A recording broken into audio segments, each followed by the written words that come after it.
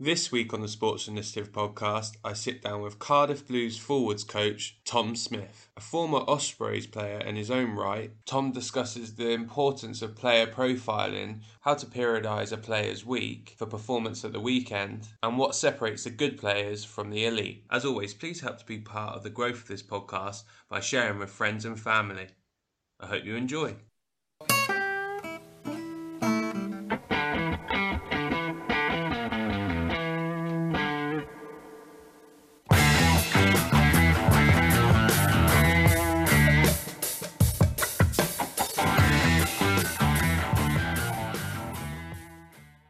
So listen, Tom, thank you very much for giving up some of your Wednesday morning. I guess first, the most important thing, how are things? How are the kids? How are the family, etc.? Yeah, all good. I suppose we're coping with lockdown as best we can, the same as everyone else. But luckily that we've been all healthy. All our families have been healthy so far, and hopefully that continues. And everyone, we get these vaccines rolled out, and we hopefully can get back to normal as quickly as possible. And get some people back into stadiums would be nice as well. I'd imagine that's been the Oh, difference for you yeah, guys. it's funny how quickly you adapt and things become the norm. First couple of games we played back in September, I think it was. It was very strange, playing in empty stadiums, empty grounds, and you can hear, it's a bit more intimate because you can hear the noise from the pitch as much, but you don't get that emotional connection with the game, I suppose, with the crowds. Pros and cons to that, because I think you can. Initially, I found that you could probably keep your emotions in check a little bit more. You didn't get dragged into the emotional reactions from the crowd, so you could probably it's a bit more clinical. You're just looking at the game itself. But obviously, everyone wants to get into rugby and plays rugby and stays in and coaches rugby because it's an emotional game and we have an emotional attachment to it. So, we all look forward to getting crowds back in because that's why we love the sport. Has there been any kind of changes by the fact that you can hear what the other team are saying as well? Do you think that's made players more alert to what's going on around them? Possibly. I remember, as a player and coaching, the times where you'd be saying, there's gonna be a lot of noise, so you may have to change your calling.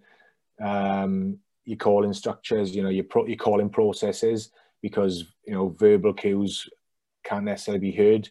You can pretty much pick up everything that the players are saying now. So sometimes in analysis as well, you can pick up calls and you can hear it on the ref mics on the audio. So there's a little bit of a difference there because you can start to use those verbal cues and those auditory cues, which normally you can't hear or you can't really decipher in your analysis. So there's a little bit in that. I suppose you'd have to ask the players, and asking them, I think sometimes just this such in the heat of the battle, you can't really take in all your stimuluses.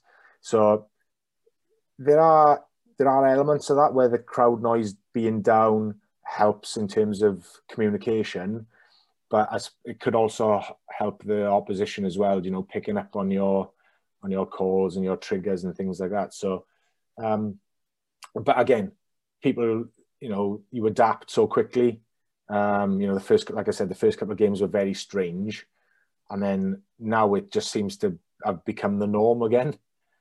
So you turn up and you're not expecting the crowd, and it's just become normal. It's very quickly how obviously humans are very adaptable, aren't they? And we can adapt and we can evolve pretty quickly, and it's strange how things just become normal again.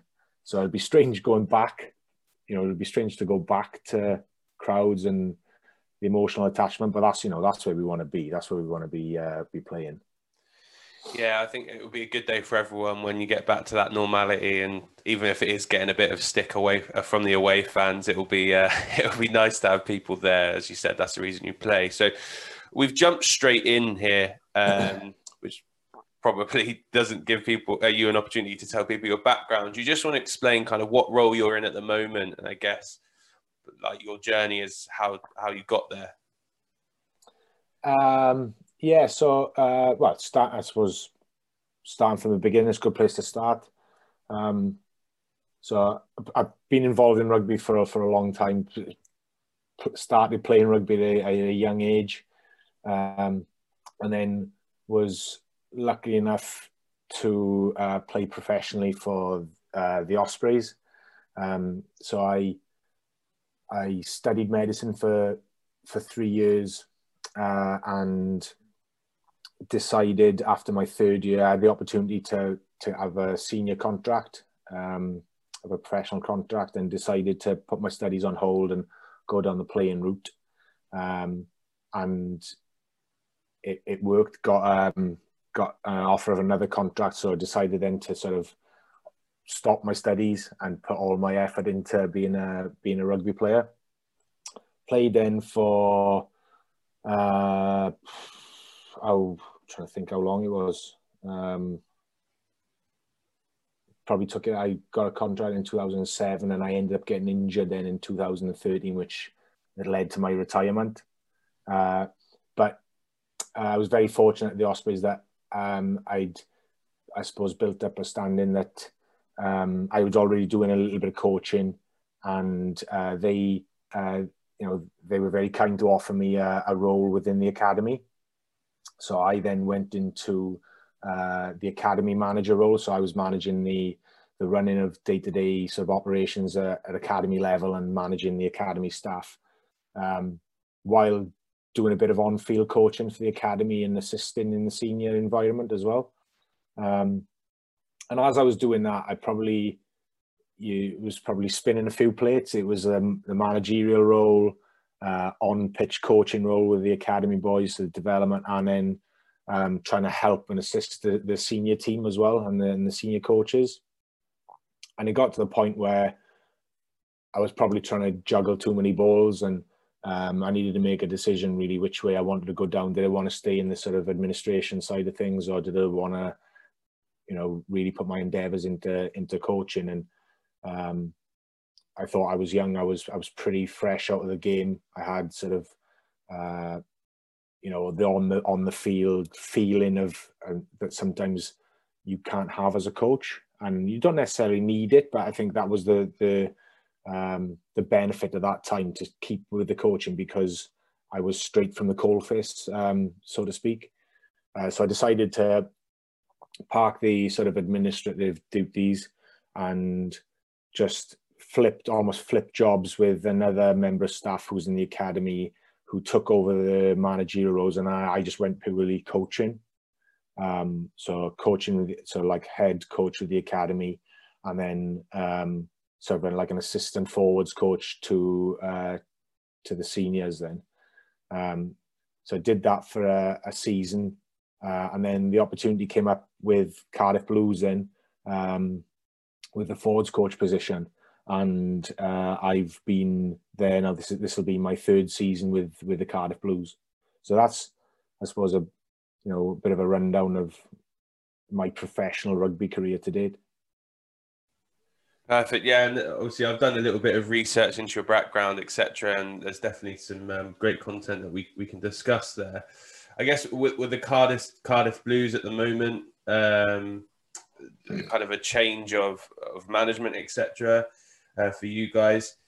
In terms of kind of in-season changes, I know at times they can be particularly difficult. I look at, in a football example, with Tottenham, they went from playing a very high press to a very low block, and from Poch to Mourinho, etc. How was that transition for you guys in terms of getting someone new coming in and having new philosophies, etc.?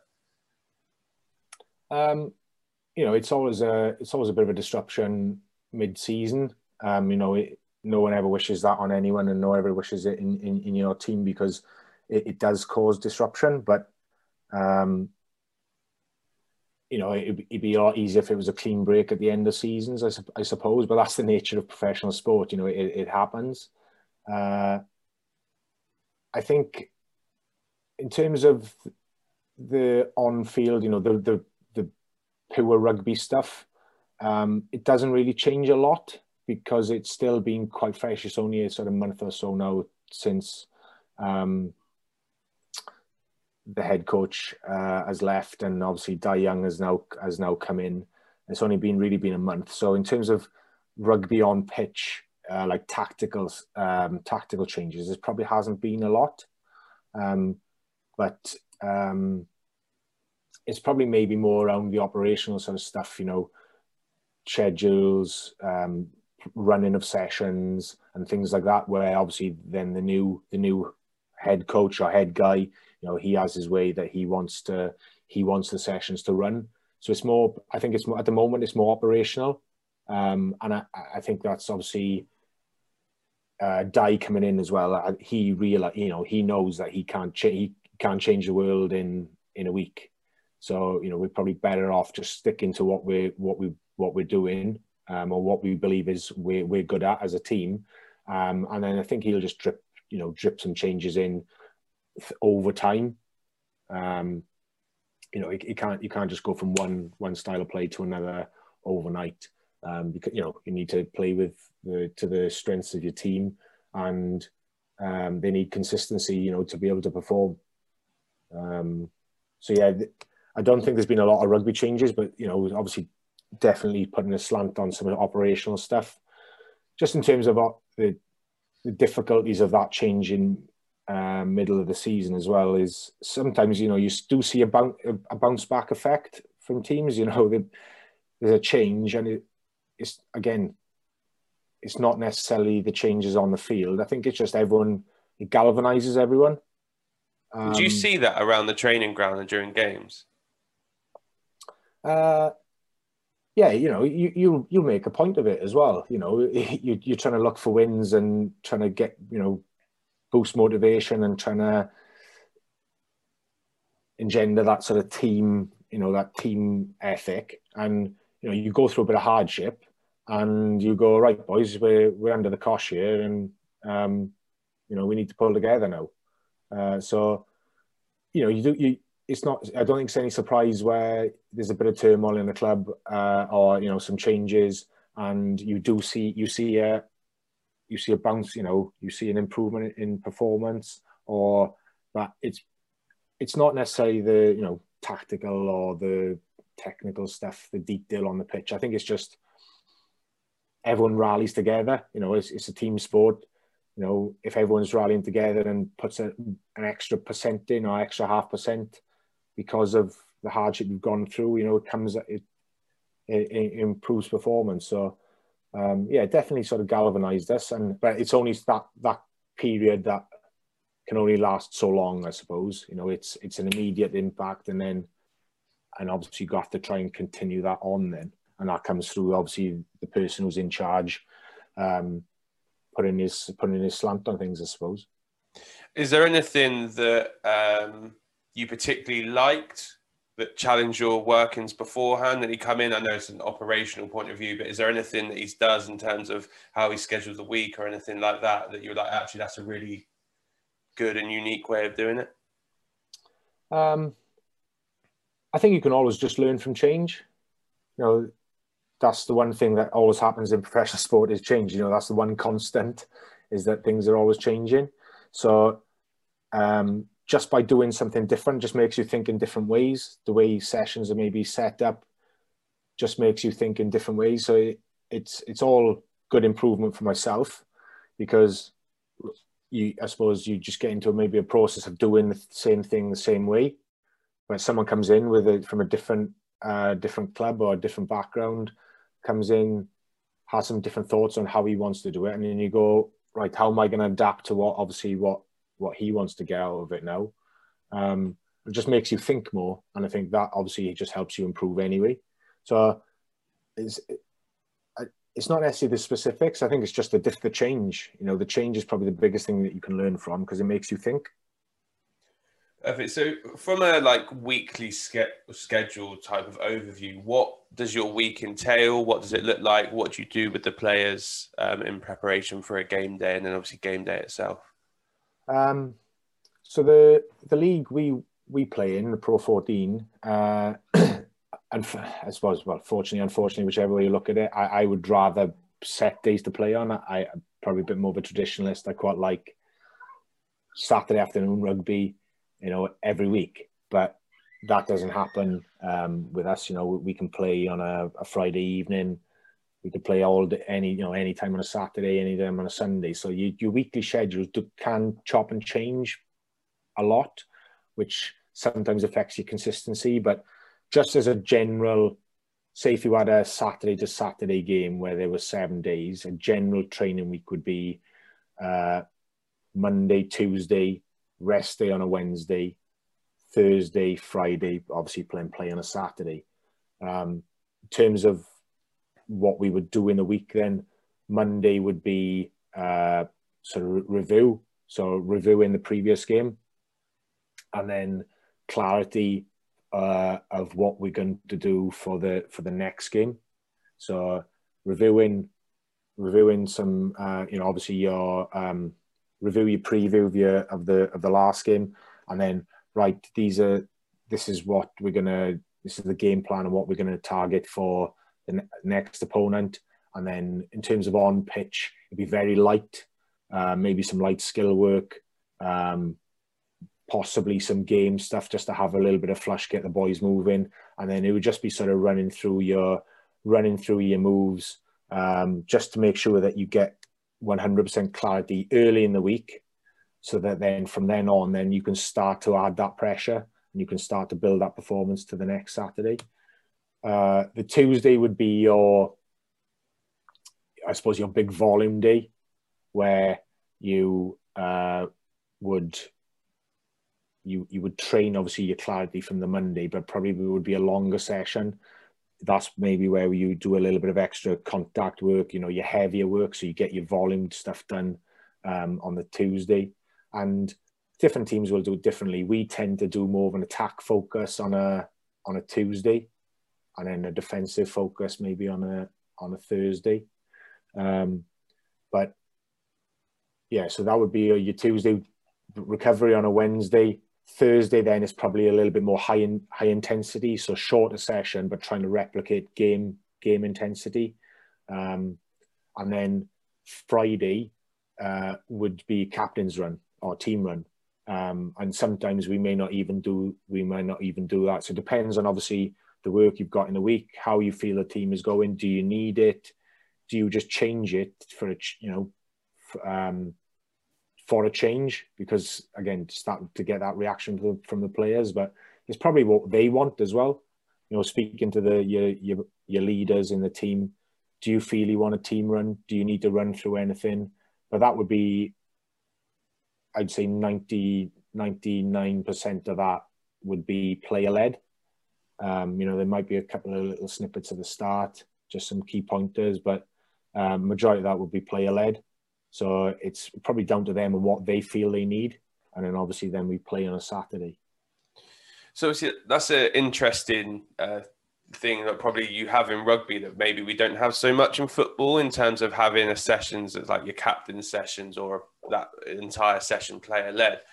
So what does that actually look like in terms of I guess that they're going to want to plan the session as a group? How does that process actually look for them? And do they have dialogue with the coaches? Is it the same things they do every week? What does that look like that Friday? For us, that Friday looks like they go out, warm up, might play some games, get some smiles on faces, just get a little bit of energy, and then probably run a couple of defensive drills. Just some standard defensive drills, just looks at our system.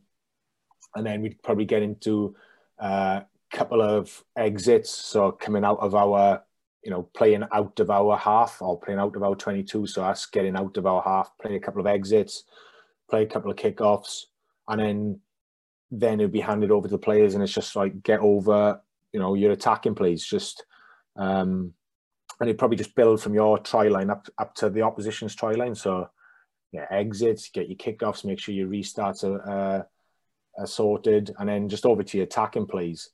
And they wouldn't run through all of them. They might, what's the first attacking lineup we're going to run in the game? Right, sort that out.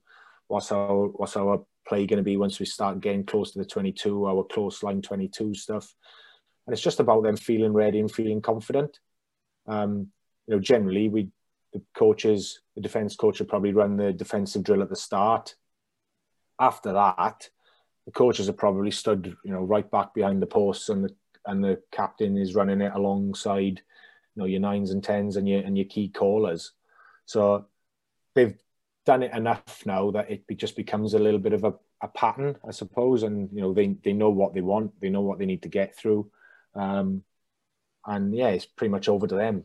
If we need to coach on a Friday, we probably haven't done our job on a Monday, Tuesday, Thursday. So yeah, just in terms of the week, it's obviously a bit more, not all coach-led at the start of the week, but a bit more coach-led and just trying to taper down. And by the end of the week, you just want to pass it over to the players, really. And so it sounds like there's quite a lot of like situational based work on the Friday going, first line out, we're going to do this, or if the ball's in this area, we might exploit the blind side, etc. So how do the players decide on what kind of situations they're going to work through, I guess? And then also, do you see going through this that they hold each other accountable for the standards that they keep and ready for the game the following day, if it is a Saturday, obviously? Yes, in terms of the first part of your question, all that will be done right at the start of the week. It won't be, that's not decided, right on the Friday. That'll probably be discussed on the even prior to the Monday. There'll be, we use a fair bit of player interaction and player involvement in terms of our previews. It's not just coach led, and that would come from all the coaches, really. So it's involving them in the building of our game plan for that game. So, start of the week, you'll be having conversations with key individuals. How do you want to target them here? What's the first? So on a Monday, we'd have those callers meetings. What are you seeing? Are you seeing the same thing as I'm seeing? How do we want to target them? Right, this week, we're going to go in with this, and this. This is going to be our first one. This is going to be our stock standard play if we need to get back to, retaining a little bit of possession. So you'd have those conversations on the Monday, and then hopefully you would then train that Monday, Tuesday, Thursday. So by the time Friday comes and Saturday comes the game, it's almost second nature. And then in terms of keeping them accountable, yeah, at the Blues, we probably said that we would like some we need to try and keep developing our on-field leaders. We've got a pretty young squad, but that's hopefully through that process of those conversations on the Monday, involving them in it. That's the way we're trying to help build that on-pitch leadership. But in terms of picking up standards, yeah, the boys at times can be pretty harsh on driving those standards. And it's not necessarily around skill error. No one means to drop a ball. It's probably just, what are we doing here, boys? We said we weren't going to do that. We're going to do this. But that doesn't necessarily, by the time you get to Friday, it should be like a well-oiled machine. You don't necessarily get those conversations on a Friday because, again, if you do, or something goes completely wrong on a Friday and you're doing stuff that you haven't practiced all week, then we haven't done our job Monday to Thursday. Do you know what I mean? Yeah. Is there any particular strategies you guys use to try and develop those leaders? Because I know that's a common thread along, the sports all across the things, how you develop leaders, how you develop players that take accountability for themselves and for others. Have you guys got any particular ways that you do that? We did a bit at the start of this season in terms of, off-field leadership development meetings, and we've done a little bit of that. I suppose this season has been quite difficult to get that. I suppose everyone's had difficulties doing everything this year. Everyone has more challenges and more hurdles to get over because of COVID. But yeah, it's the start of probably actually last season it would have been, some off-field leadership development sessions. But I think it's probably more the experiential sort of stuff, the day-to-day conversations, chats with people. That's where I would say we put in a lot more of our energy and resource. Those conversations with callers on a Monday. Some of the more experienced leaders then picking up with head coaches on a Monday. How do you think the game went? Are there any issues within and off-field stuff? What's going on with the squad? Any issues that we need to be aware of as coaches, or the coach has got an issue with a player. Right, boys, I need you to pick up on this for me. So just trying to do it more day to day. So learning within the job almost. And then I suppose on pitch leadership, how we develop in that. I suppose the engagement, you're hoping that the engagement that they have off the pitch leads them to have a better understanding of why they're doing things, so that when they get on the pitch, then they know why we're doing it. So if a picture changes, then they can hopefully adapt quicker, rather than just a message coming on from the coach. And then I suppose certain things in training that we're trying to help them be better to adapt, I suppose, is just throwing scenarios at them, especially in that Thursday session where we want to try and replicate game intensity. That's probably where we would then, throw some scenarios at them. They know the perfect game plan that we've tried to implement or tried to get in from a Monday, but then there may be some curveballs thrown in on a Thursday. Some examples of that might be, yellow card scenario. So and so is yellow carded. What are we going to do now? Or this is the score line. This is what the time on the clock is. This is where we are in the field. Off you go. What do you do? And then obviously you're just trying to replicate that game, and hopefully the leaders on the pitch then, they'll make the decisions. But hopefully by doing that in training, they'll be quicker to do it in the game on the Saturday then. In that case, how important is it for kind of the captain and the coaching staff, etc., to have alignment? Because I'd imagine if they are making those types of decisions on the field of play, they need to be the ones that the coaching staff are on board with. Otherwise, you get in at half time and go, why have you made that decision, or why have you done that? So how important is there kind of alignment of philosophy or vision between coaches and the senior leaders? Oh, I think it's massively important. And again, it comes from probably those meetings before the meetings, the one-to-one conversations that you have maybe over a weekend, or you have early in the week on a Monday, just to make sure that your leaders in each area, the guys who are running those areas, are on the same page, or you come to the same page. You might be on slightly different pages, have different views on different things, or how we want to try and exploit teams, but then we have to come together and form a clear plan that everyone's on the same page at. Because like you said, you can't have your coach wanting one thing and your player who's on the pitch wanting something else, and then it obviously wires across, and that's where your performance slips down. So that comes from the effort that put in at the start of the week, I suppose, and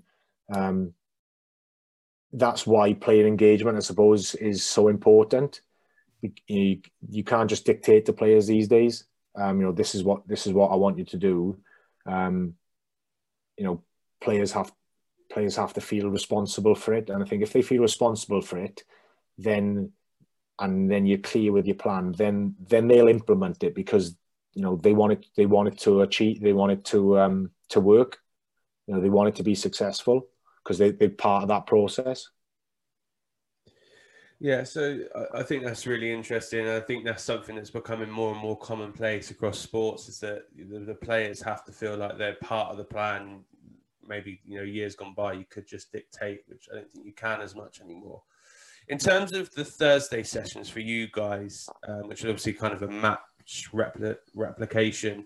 What would that look like from start to finish? So in terms of timing wise, in terms of sets and reps, etc., what would that look like? And is there any particular distances and stuff or contacts you're trying to hit during that session? Or probably this is one of the areas that maybe has changed with the changing head coach with us now. Dai's come in and he's got a framework that he's used in the past, I think, and likes for that Thursday session. So that's probably one of the biggest changes that we've seen, is just that the not necessarily the content, but the structure of that session. It's similar to what we used to do before, but just a couple of little different tweaks. So in terms of the makeup of the session, we want to keep it to probably 50 minutes. 50 minutes max, because we want it to be high intensity. You can't be high intensity if you're going on for an hour and a half. So Thursday would be just one rugby session, really. So we'd have a unit block, so like a forwards back split at the start of the session. That would probably run for 20 minutes, and then 20-25 minutes, depending on obviously how we feel we've gone in the week, what we need to work on, new combinations. But yeah, 20-25 minutes of units, and then it'd probably be 20-25 minutes a team, or maybe a little bit longer, maybe half an hour team block at the end. The unit stuff at the start, in terms of forward content, it would probably be running obviously all the clarity that we've got from the start of the week in terms of our line out and scrum attack, getting that, but doing it a bit more randomized and a bit more game realistic. So putting them in different scenarios, different areas of the pitch, and trying to randomize it. But we would have a more of a defensive focus as well. So we'd probably prioritize our attack start of the week and then our defense towards the back end of the week. So it just interspersing our attack with some defense, just to make sure that we got our systems in place. And in terms of the team session, we'd probably run a couple of drills to start off with, just some attack and defense focus drills, just to make sure we're on the money. And then the bulk of that session, probably 15-20 minutes, would be, for what Dai's wanted, is more of a performance session. So again, match replication, really. So just almost playing 15v15, and it wouldn't be contact. We always try and just go grab, just to make sure the speed of ball is realistic to a game. But it wouldn't be it wouldn't be like 15-20 minutes of live contact. It may be a little block at the end where there'd be a couple of minutes just of some live stuff, just to give us a bit of a spike. But that would probably be if we felt we needed it. Wouldn't necessarily be every week. But within that block, yeah, it would be just trying to replicate the match as closely as you can. So run a kick off. If they kick out, what's our first line out of the game? Run the line out. And then you may just sort of, you may manage it a little bit so that you know what you want to get out. You want to get maybe 3 or 4 attack sets, a couple of 3 or 4 defensive sets, and where they want to be on the field. And you would just manage that session then accordingly. But you're trying to keep it as close to game as possible. And then you may just drop in a couple of scenarios at the back end to try and hopefully develop that on-field leadership and, develop those leaders to be able to be adaptable in game situations. It's interesting what you said there regarding the contact. So throughout the week, is it very minimal contact that you'll do with the players? It's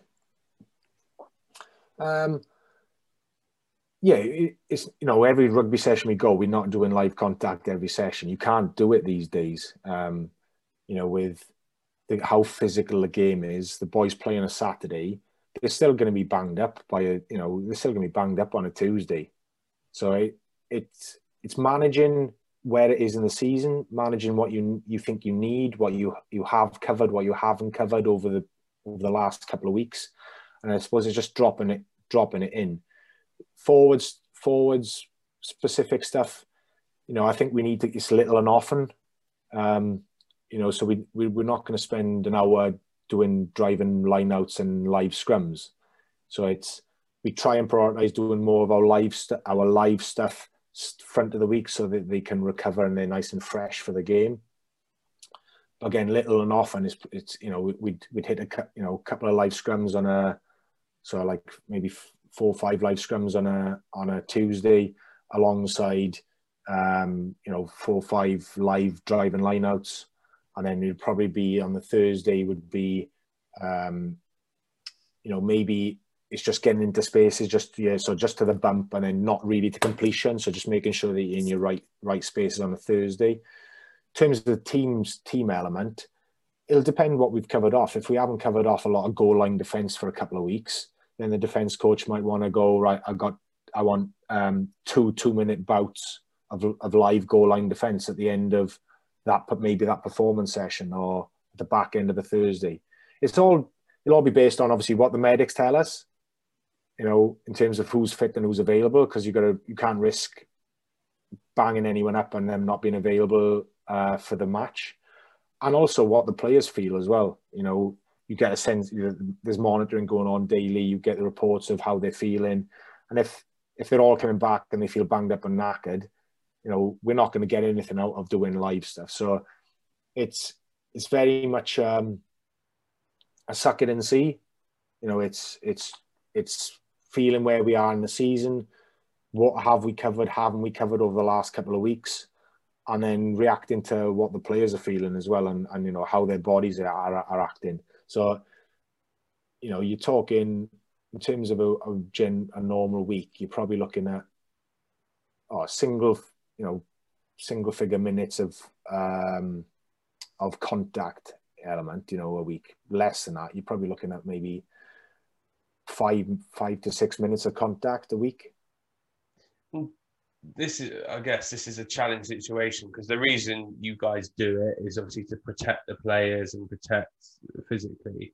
Do you think it has a negative effect on the players that, like, during games when they're trying to tackle, etc.? Because I'd imagine, 20 years ago, where you're able to do contact every session, although players might have been getting beaten up a little bit more, the repetition of that contact allows them more opportunities to practice a particular type of tackle. Well, when I say that's probably in structured sessions. Forwards units we're going to be doing more contact in the backs, because it's more in scrum. We can't get away from that. But in terms of then live in team sessions, where it's literally like game replication live. It's like body on body, full tilt.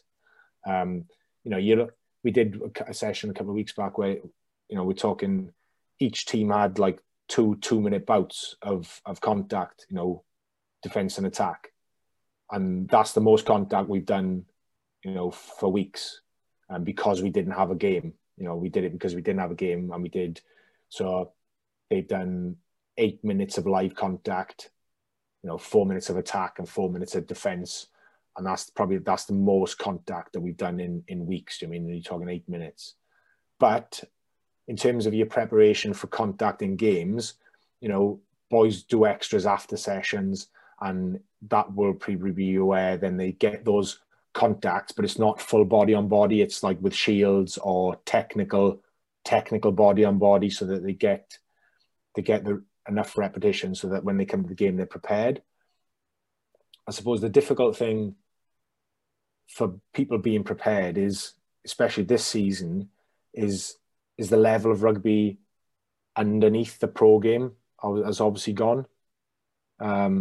So say, for example, boys who are sort of and not necessarily, younger boys who are not necessarily broken into that first team yet, but are in the squad, but are not playing week to week, are not getting any games outside of that at a lower level. If one of those boys then drops out of the first team and then they're asked to then move up, I suppose it's how prepared are they? And I suppose it's us and them keeping on top of their extras and making sure that their game replacement sessions are as trying to be as close to playing a game as possible. But it's hard to replicate a game in training. And it's it's a difficult world at the moment.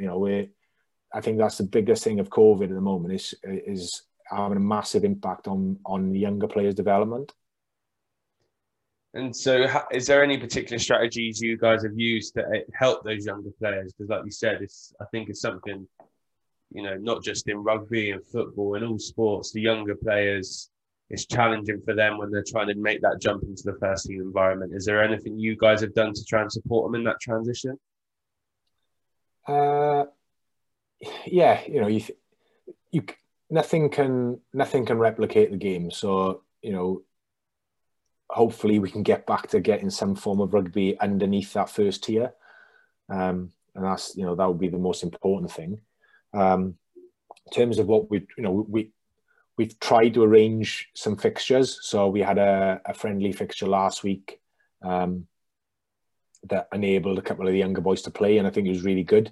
But you could see, coming to after the first half, boys who haven't played, starting to tire after like 45, 50 minutes, which is natural because you can do all the training in the world. It's different from playing a game. But yeah, trying to organise maybe some of those fixtures with other pro teams, because they'll have they'll have big squads. But obviously it's being able to get them sanctioned, with all the protocols that you have to adhere to with COVID restrictions. But then in training, I suppose it's just making sure that those boys keep on top of their contact extras or their extra whatever their development points are in their development plans, is making sure that they pick up on those extras. After sessions, if they're not playing on a Saturday, then there'll be a session that's run, like a match replacement session, where hopefully the content of that, depending on the numbers that you've got available to you, hopefully the content of that will try and put them in those positions where they've, won through fitness, playing games, maybe just doing some running, but getting those contacts as well. So when they've, obviously after that session, they feel as if they've not necessarily played a game, but, as close to a game as possible so that they can keep on top of things. So, so if someone drops out, well, one, for their development, but if someone, in terms of performance at the top level, someone drops out, the next one's ready to go.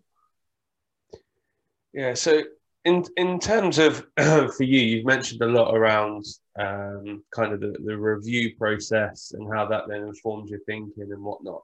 So what does that review process kind of, I guess, after a game on the Monday and stuff entail? Is there any particular metrics that you use? What does that review process look like for you guys? So the analysts will put together like a stats report of the game, and we'll share that with the coaches. The players are pretty interested in it as well, so they share it with some of the players and they'll have a look. But that'll just be sent out for information if people want to look into it. In terms of review process within training and presenting the players, we've used different formats to change things up, create different stimulus, and a lot of it will depend on the length of the week as well. If you've got a longer week, you can probably go through a bit more of a formal review process, and then we're previewing. If you've got a short turnaround, you need to turn that around quite quickly.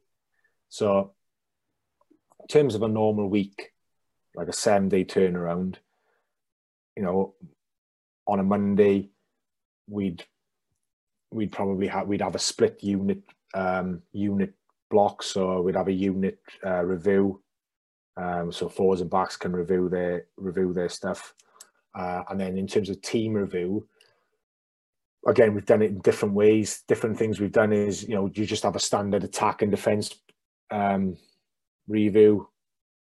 Or we've done sort of quite rotational meetings, so quite short meetings. So you might have the defence coach running a defence review, attack coach running an attack review, and then maybe one other area, and splitting the group into 3 groups, and then literally 6 minutes on each station, just quickly drop around. So just the key points from the week, do that, and then probably would then move to preview later in the day, just not to try and give them too much information in one hit, so that they can retain that info.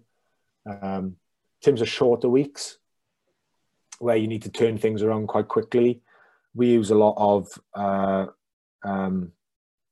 sort of like screen record reviews, voiceovers from coaches, and then send that out through. The simplest way that we found is just send it out through WhatsApp.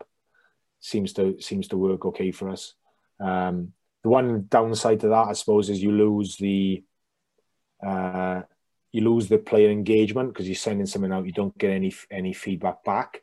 But I suppose then the skill of the coach then is to check when we get together, is to check that understanding and then get that engagement after you've sent the stuff out, and it works quite well. I think that pre-meeting material. So you still might have a meeting, but you've sent the stuff out beforehand. It gives them a chance to have a look at it themselves, and then when they come to the meeting, they're not seeing it for the first time. So hopefully they've been able to form more of an opinion on it, or watch it themselves, understand it, and then I suppose the skill of the coaching is the questioning, the skill of the question. So not just checking that they've listened to it, is making sure that they understand it, and then checking for that deeper knowledge within that area. So ask the follow-up question after the first one. So yeah, different tools for different weeks. But yeah, just found us generally with some of the forward stuff, that pre-meeting material being quite good actually. Yeah, I think particularly with COVID at the moment, it's a good way of still getting the content to the players, but obviously you can't have meeting rooms with loads of people in, so it's quite a good way of getting them the opportunity to see that. Yeah, so obviously dealing with those issues, that's why we've kept the meetings pretty short, smaller groups, spread out. So it's just in and out. It's rotate around quite quickly. Smaller groups, so there's not as much contact. Yeah. So in terms of the review details that you're going through, is that relative to the plan that you had in place for the previous week, or is it things that have come up during the game that they've done particularly well or particularly struggled on? Is it like unit challenges that you've set for the backs or the forwards? What does that look like? Probably a little bit of everything there. At times I'm picking the right ones for the right weeks. I think you always need to review your preview. So this is what we went into the game trying to do. Did we do it? If so, why? If not, why didn't we achieve our outcome? So I always think you need to review your preview, because there's a clear focus there, and then other stuff. It'd probably just be, if there's anything that needs to pick up on your, on your general process. If you've got a certain way of doing something, and there's a good example of it, or maybe something that was bad that didn't work in your system, so you're just reviewing your system and your processes, then obviously you need to pick that up as well, because it's that continual driving of your processes, of your systems, that obviously hopefully will pass over to your performance outcome. On that, I found so we're, as coaches, we're like naturally we're looking for error, but just to change that mindset, I found looking the other way probably better, has had a better carry over to the players, is highlighting positive reinforcement of what your systems and what your processes are. I found that works better than picking up on error, like being an error detector. Why do you think that? Why do you say that?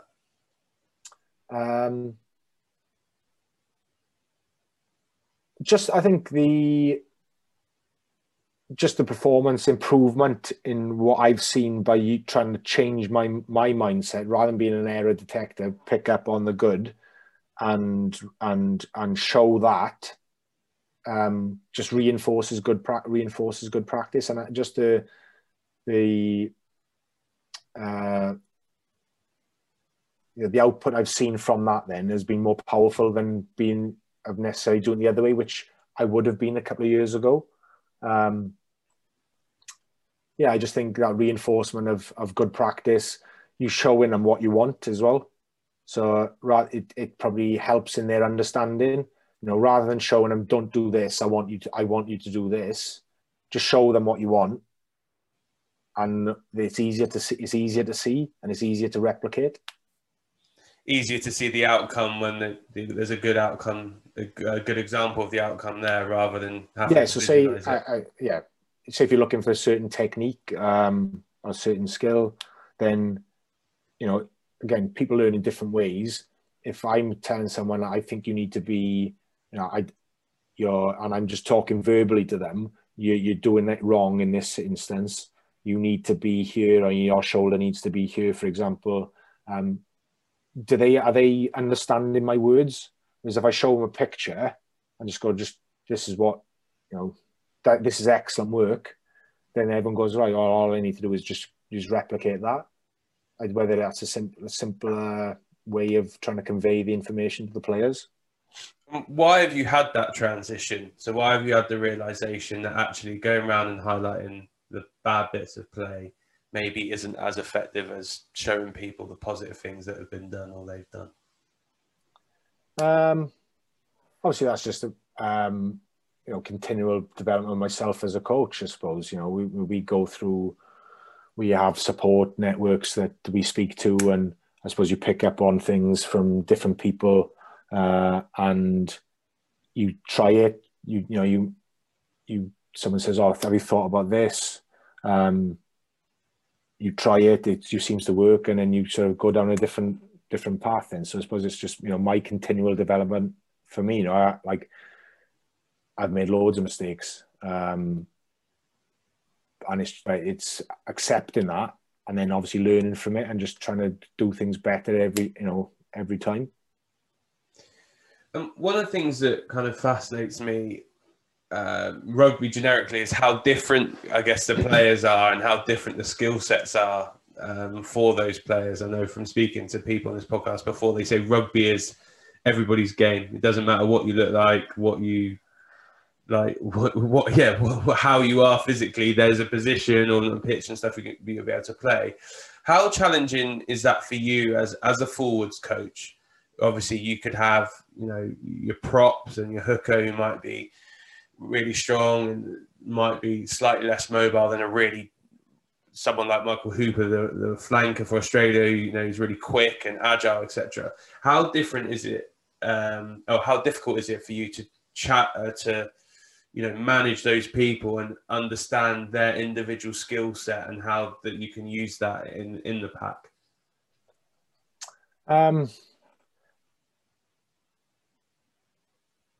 Well, that's I suppose that's, you know, it's very positional specific. You know, your props are your bigger lumps because they're your foundation, or your scrum, and they're the ones who are doing the pushing. Your second rows are your tall guys because they're the ones winning the ball in the line out. Your back rowers are your fast ones because they're more mobile, so they can get to the breakdowns. You know, it's positional, and that's where you get into, I suppose, as you develop as a player when you're younger, you know, and it's not pigeonholing people just because of what they look like and their body shape into those positions. But I suppose your physical makeup is gonna endear you to a certain position because you're going to be more effective in that position, and you're going to become a better player. You know, probably generalizing, but someone who's 6'10" and is more likely to be an effective second row than they are an open side flanker. You know, they're going to be going to be times where that doesn't necessarily ring true, but the majority of the time, he's going to be better suited to that because of his physical stature, and because of what you want to get out of that player in that position. In terms of managing their individual skill sets, then it's using them where they're best suited. So say if you're playing an attacking style of game, then close to the line, you probably want your props to carry because you're stronger, heavier, more physical individuals. Further out, where you might be looking to play a bit more of a ball handling game, you're probably going to want to have your back rowers on the ball. So it's using them where they're best suited as well. Is it important that you profile players coming into the club that fit kind of what your team's philosophy is as well? Because imagine, for example, if you did have an open side flanker, one that's really, really mobile, can get around the pitch really, really well, and the other that maybe isn't so mobile but is great in contact and physically can tackle better. I imagine from a game plan point of view, it could be really challenging if one gets injured or one suspended for a certain fixture. So is it important that you profile players that kind of have similar-ish skill sets so that it doesn't ruin the team dynamic when you go from game to game? I think 100%. Like, you have to recruit on what your game model is. If you want to be playing a fast and open game, you'll recruit fast and skillful players. If you want to play a more set piece orientated game, collision dominance, maybe forward related, then you have to recruit on what you think is going to make you successful in that area. There's no point just recruiting people so willy-nilly. You have to be reasons why and what that's going to offer to your team to make your team better. You'll have an idea, the head coach will have an idea of how he wants to play the game, and then all the effort in recruitment has to go into guys who suit your game model. And how much say would you have in that as the forwards coach? How much say or assistance would you give in going, I've seen this player whose contract's up in the summer, or how much help and guidance do you have in terms of those players that are coming in? I think the way it would work would be, we're as coaches on the ground, we're not privy to the conversations that go on in the boardrooms of who's available, who's not available, how much money's, in terms of salaries and things like that. But there'll be discussions of what we need. What do we need to make our team better? What positions are we light in? Where do we feel we need to recruit? And then I suppose names will be passed across people's desks of who are out of contract. And then it's about us probably doing the due diligence then on them. So looking at the footage, and then as coaches, us going, this guy's available, this guy's available, this guy's available. Well, player one suits our game best, so we'd like to go for him. And then it's giving that information back to whoever's doing the recruitment and dealing with the contracting, and them making the decisions based on obviously the finances and obviously the feedback from the coaches then. So our involvement as coaches will probably be the due diligence part, watching this stuff and seeing who fits our team best, and as coaches who we think is the best player to recruit, pass that information back to the guy who's managing the recruitment, and then it's up to them then to take it to the next stage, I suppose. And beyond watching footage of them, what due diligence can you do? Because I imagine it can be quite challenging in terms of to get loads of background on the player or anything like that. So it's not just, I was going to say, it's not just the on-field stuff. It's not just their playing capabilities. They have to fit in off the pitch as well. And this would just be my take on it. Personally, you always want to look at their character as well. They have to be able to fit into the team dynamic. Otherwise, you could have the most skillful player But if he comes in and he doesn't fit into your group dynamic, he can probably cause more problems than he can solve. So yeah, it would be, I suppose, reaching out to your network of contacts within the rugby world. Rugby is a pretty, close-knit game. You'll have people who move on to different clubs, and it's about then asking those questions and putting your feelers out there to your contacts, just to get a bit of information of what guys are like off the pitch, more so than on the pitch, I think. What type of person are they? What leadership qualities are they going to bring to us? Are they good? Are they easy to get on with? Just some stuff around the character. Yeah, I think it's a really interesting side of the game, but in all sports, I think it's something that's probably going to continue to grow, because the ability for players to settle in an area and then settle into a group, I agree with you, I'd say is probably more important than actually what they can do on the field. Yeah, definitely. Particularly if you're going from players from abroad, for example, if you're getting someone from France or Italy, I'd imagine coming over here where it is never sunny or whatnot, and there's maybe not the best food like pastas and stuff, could be a bit of a challenging situation for them. So yeah, and I suppose language as well, isn't it? Can they speak the language? So what's your support like for people who maybe English is not their first language? It's everything, isn't it? Because the life off the pitch and the group dynamic off the pitch is going to have a massive impact on your performance on it. So you need to make sure that you get that right, because however talented you are, if you can't play together with the other 14 blokes who are on the field, then you're not going to get the best out of the team. So one thing I think is interesting, obviously, in your role, there's quite a diverse set of skills that you're going to have in terms of management and technical and tactical detail. When you were making that transition from a player into a coach, I know obviously you mentioned before was enforced. Is there anything that you look back now and wish you'd spent more time on to improve that skill set? I think when I started, like, the pros of coming straight out of playing to coaching, obviously that you're current, you've done the work that you're asking the players to do, so your technical knowledge, I suppose, is pretty current.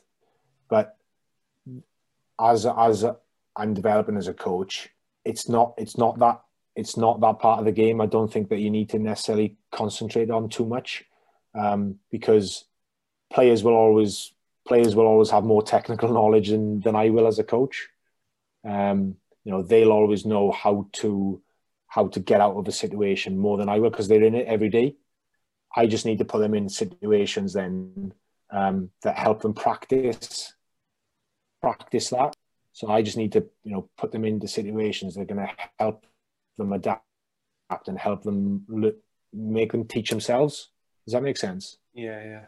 It's probably where, like, when I came out of playing, I went straight into majority of my work was probably development coaching, and development of, like, academy players. So it probably suited quite well, because they haven't necessarily had the playing experience to know the technical detail. But obviously, when working with senior players who are senior professionals, they know all the technical details. You can pick them up and you can critique them here and there, but it's just about putting them in situations where they can teach themselves a little bit. So back to your question, I suppose, what areas would I have developed in myself a little bit earlier?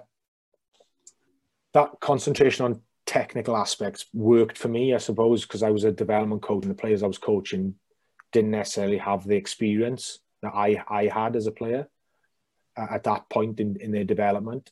But in terms of my development in myself, would probably have been, rather than just concentrating on the technical, because that's where my strength was at the time, was probably more of the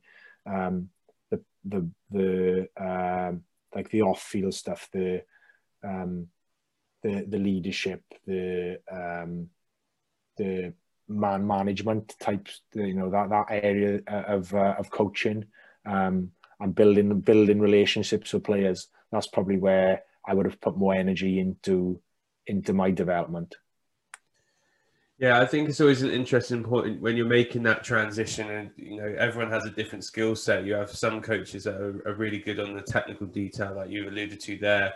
Others, maybe that's the technique and tactical side is the bit that they need to work on, and how courses are now beginning to incorporate all different aspects of that. So linking now kind of into your playing journey, obviously you mentioned that you played for the Ospreys for a number of years. I guess the first and easiest question is, what was it like when you made your debut? Do you remember it? And how was that feeling for you and your family? It's a long time ago now. I was actually in my third year of medical studies, and it was coming to the end of a season, and I can't remember 100% remember, but I'm not sure whether the Ospreys they had maybe I might have had a few bodies out of the squad, or people away with international duties. I can't really remember what it was, but I was in the Ospreys Academy, and I was up in Cardiff studying medicine, and got asked if I could go in and train with the first team for a couple of weeks. So obviously I jumped at the chance and went in and trained, and then managed to play 2 games at the back end of that season. So I was still in full-time studies, and I obviously just got called up from the academy to go and train with the seniors to try and fill some spaces. And I think I made my debut against, I'm trying to remember back now, like I said, long time ago. I think it was end of the 2006-2007 season. I think it was against Connaught at home on the Liberty Stadium. I was on the bench and came off the bench, but I can't necessarily remember my feelings and emotions at the time, but I do remember the enjoyment of going in and training with the first team. That end of that season was good. It was a step up for me, one that got me really excited to try and kick on. And then my second game, so that was 2 games at the back end of that season, Connaught at home and then Edinburgh away. And the Edinburgh away one was a good experience as well, because I ended up rooming with Philo Tiatia, who is an Ospreys legend, and it was really good to build that relationship with Philo. And he sort of took me a little bit under his wing, and we still stay in contact today. And he did a lot for me in my development as a player. But yeah, that's probably that memory of rooming with him in Edinburgh then. Like what? How did he help you? What did he help you with? He was just really good at giving up his time. Both on the pitch after sessions, doing some extras, in the analysis room, going through match footage, and just putting an arm around really, and just being there to talk to, and just taking an interest, I think, is the biggest thing. He made an effort to take an interest and to put time into me, and obviously very grateful for that. As there's a number of the senior players there, but he's definitely one that would stick out in my mind. And do you think for you early on that highlighted the importance of having the right leaders in a group? Because I imagine if that had been the other way around, where he wasn't a great leader and you're sharing a room with him, that could have been a very different experience for you as a younger player coming into that environment. Oh, 100%. Just how welcome I was made to feel, and didn't feel nervous. It was straight in, and it was made to feel welcome. Didn't add any extra pressure onto me. I'm again, I can't really remember because it's a long time ago. But yeah, of course, I would have probably been nervous before those games, nervous making that step up into the senior squad. You know, that fear of failure and question whether I was good enough to make the step up. But if you're made to feel comfortable, it takes a little bit of that pressure away because you're all fighting for the same cause. You're on the same team. It just makes you feel as if everyone wants you to achieve. So it just helps take a little bit of pressure off you. And then in terms of highlights for your time as an Osprey, as a player, what would you say is the one or two things that really stood out for you as particular highlights during your playing career? I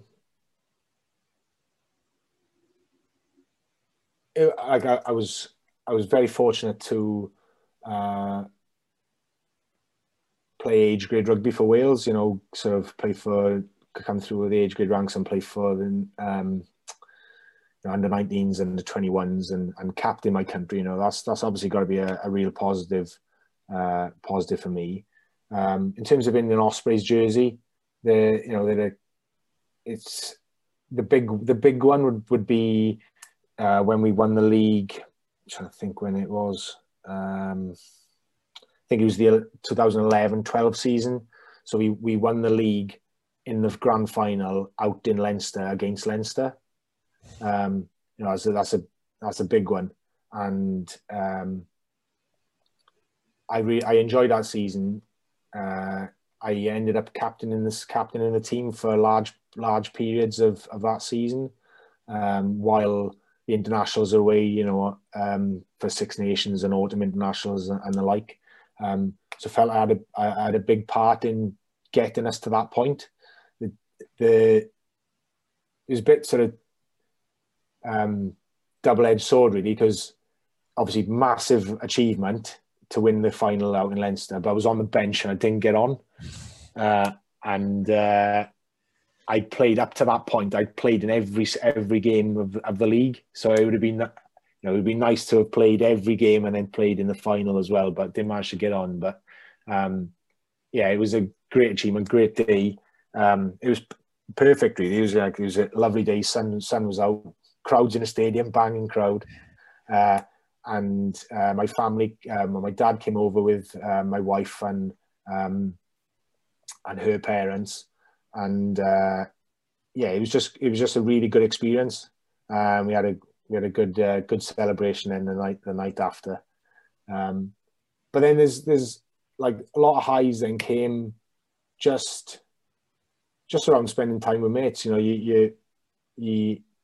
you get so close with people playing with each other, and it was large periods of it were like going away to the old Ravenhill, Ulster, you know, while the Six Nations are on. So you've got, you know, your squad is your core players are playing, your internationals are away, and you go out to places like that, and then you come away with a win, and it's just those little small moments. It's not necessarily just the championships. I was lucky to be in two squads that we won the Pro 12 twice. But it's probably the little memories, the little small moments of just wins away on the road, spending good time in the change room with your mates and the other players. So, you know, very fond memories of my playing days there. And then something that intrigues me, and I think it'd be a good question, is what do you think separates kind of the very top players to obviously all the very good ones that you play with? I looked through when I was researching, and some of the players it said you play with, people like Shane Williams, Linwyn Jones, Tommy Bowe, etc. I mean, they're household names for people that maybe don't even follow rugby necessarily. So what do you think it is that makes those type of people and type of players really stand out?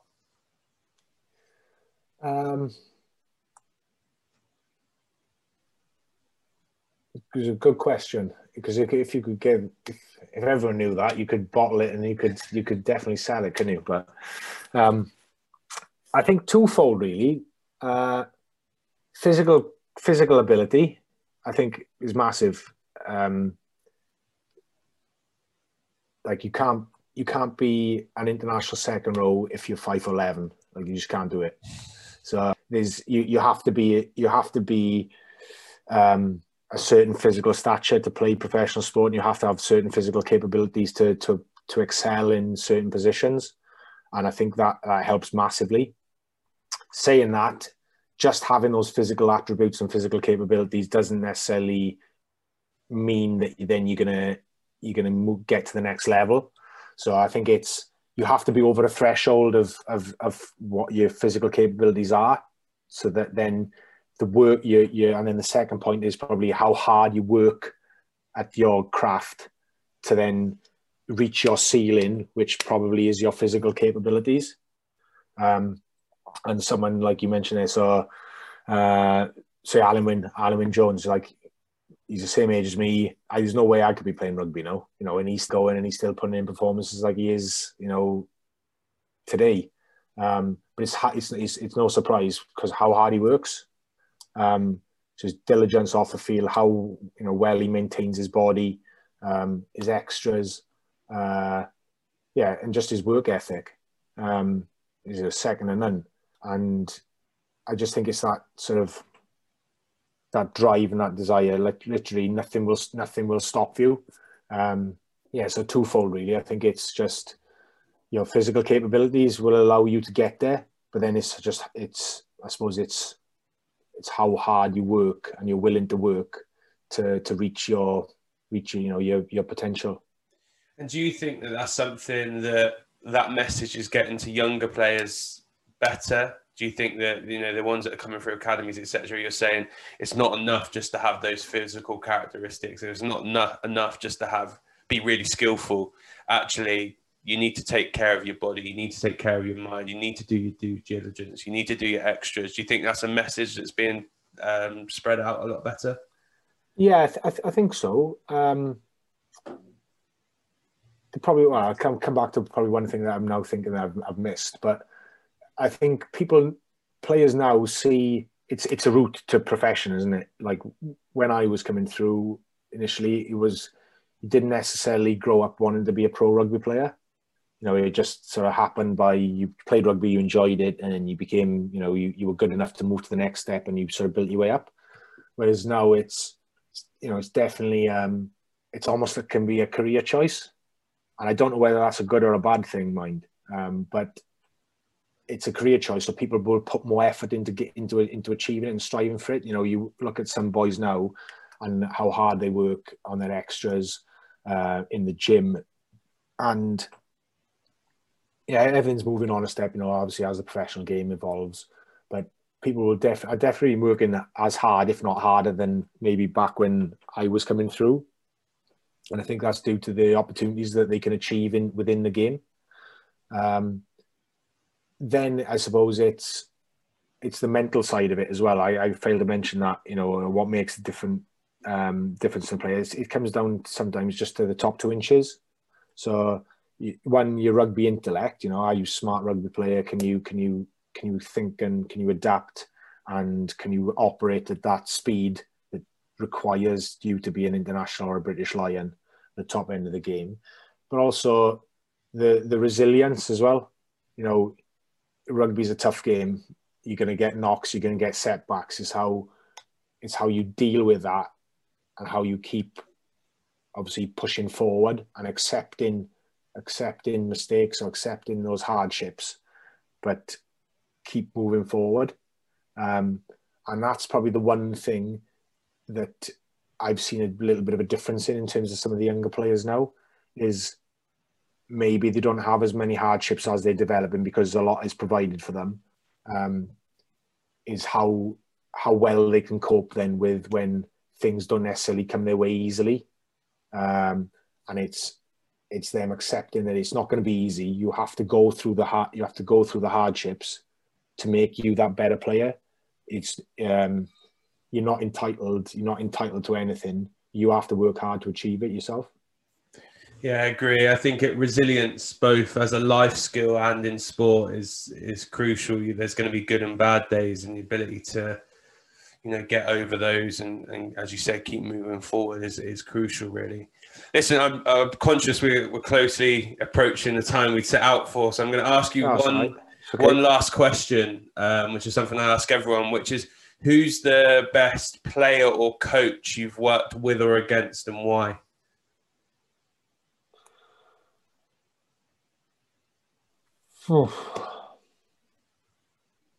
Very good question. Player, like you said, it was very lucky to play with a lot of household names and a lot of talented individuals within the Ospreys. You know, in my time as a player there, you know, everyone knows the names. You know, Shane Williams, Tommy Bowe, you know, James Hook. There are too many to name. Do you know what I mean? But just for me personally, you guys probably had a massive impact on me were the Kiwis in the team. So like, and especially my position, like Marty Holler, Philo Tiatia, like not necessarily, they were really good players. You know, they don't become All Blacks for nothing, but it's what they were as people as well. So it's not just necessarily what they were as players, but what they did for me. And just really good blokes. So I can't thank them enough for what they've done for my rugby development. So there's two guys who, you know, I would hold in really high esteem. And then coach-wise, a lot of my time as a player was spent under Jonathan Humphreys, and a lot of my philosophies would come from him. So I obviously have got him to thank for that. In terms of then just style of coaching and coaching his philosophies, Brad Davis I thought was excellent, who was a defence coach at the Ospreys. So I just thought the way he coached his principles and coached his philosophies, it was everything about process, coaching his principles and philosophies, and then just that player, his delivery style was excellent. I thought his delivery style was excellent. And then just in terms of managing players, and I've a good friend of mine, Steve Tandy, I thought was really good at the Ospreys when he took over. You know, a young coach going in, and he probably didn't see a lot of what he did off the field, but I think his relationships that he built with players was excellent. So, you know, there's a lot to be learned from that as well. Perfect, Tom. Listen, I really appreciate your time, and obviously hope you and your family stay safe, and hopefully Cardiff get a few more wins this season. Fingers crossed. Cheers.